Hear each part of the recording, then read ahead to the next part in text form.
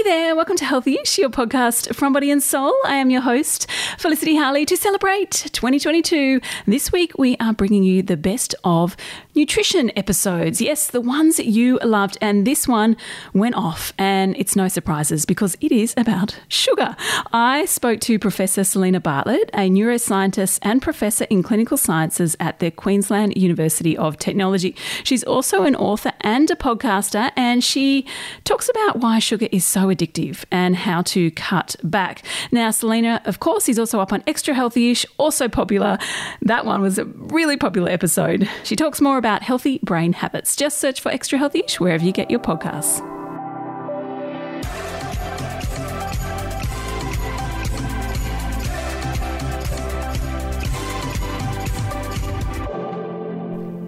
Selena, thank you so much for joining us on Healthyish today. Thank you for inviting me. You're very welcome. Now, how sugar and the brain, you're a neuroscientist, how does sugar actually affect our brain? Well, shocking to me, I'm actually an alcohol addiction neuroscientist. Spent a long time doing that in America and back here, and sugar was the control in our experiment. Oh, wow. And then my collaborator from Stanford called me up when I was moving back to Brisbane to start a lab here up in Brisbane at the Translational Research Institute. And she said to me, "Sit down, Selena, you won't believe this, but sugar's changing the addiction pathway in the brain in exactly the same way that alcohol and nicotine are." Okay, that's that was kind of horrifying. That was my first real, it was serendipitous. I wasn't looking for it. I don't have any bent to say yes or no to anything about sugar, and I'm not saying quit all sugar or any of those things. I'm just telling you and sharing you the knowledge that I think is really important for people to understand and become aware of, because I was not aware of it myself personally. And I was using sugar myself to mitigate my stress without knowing it at that point. But that was a long time ago now. Obviously, I've changed everything since. But yes, so it's, in terms of the brain, it's, as you know, it makes you feel good. It makes you feel really good. And everyone's got their own little thing. It's not necessarily sugar. For some people, it's salt and fat. And it just activates the same parts of your brain that alcohol, to simplify, that alcohol and nicotine do. And we actually have mapped out all the pathways in the brain demonstrating that it's addictive. And that's why it's so hard to get rid of out of your life. And I did this amazing podcast on my Thriving Minds podcast with James Mukey, who was the Australian of the Year in 2020. Yes, yep, know him. He's now the Lieutenant Governor of South Australia. And he used his platform because he was treating people, he's an ophthalmologist, with diabetic retinopathy from sugar and diabetes. So does it actually rewire the brain? I mean, it's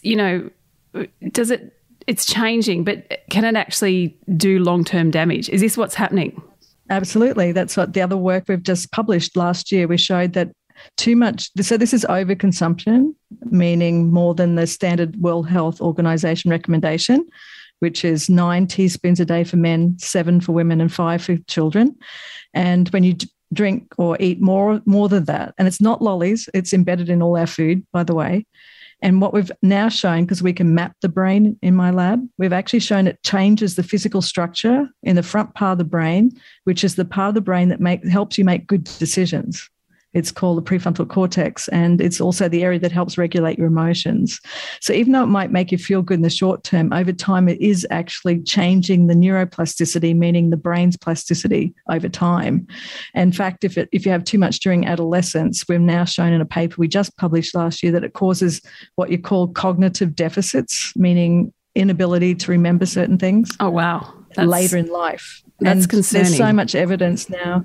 Well, it's actually there's so much data and papers I'm happy to point your listeners to around Alzheimer's, dementia, cancer, diabetes. Many chronic diseases are caused by our Western diet, and sugar is just one part of that Western diet.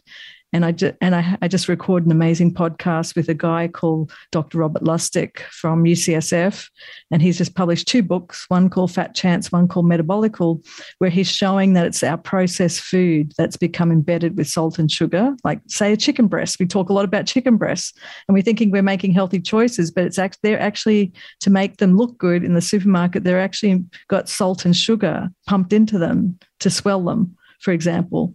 So there's all these simple things that you wouldn't be aware of until you now are aware of it. And that's the beauty of these platforms and podcasts and new ways of disseminating information to the public, which I absolutely adore. Well, from your point of view as a neuroscientist, how do we actually give up or cut back? How can we, I suppose, rewire the brain back to pre-sugar if you eat it in an overload? And actually you did this. How did you cut back? Yes. So the first place to start is I became really aware by turning around the labels on everything.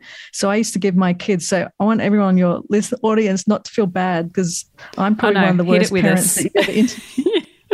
So I had no idea when I was giving my children low-fat strawberry yogurt that was equivalent of almost giving them a can of Coke. I had no idea.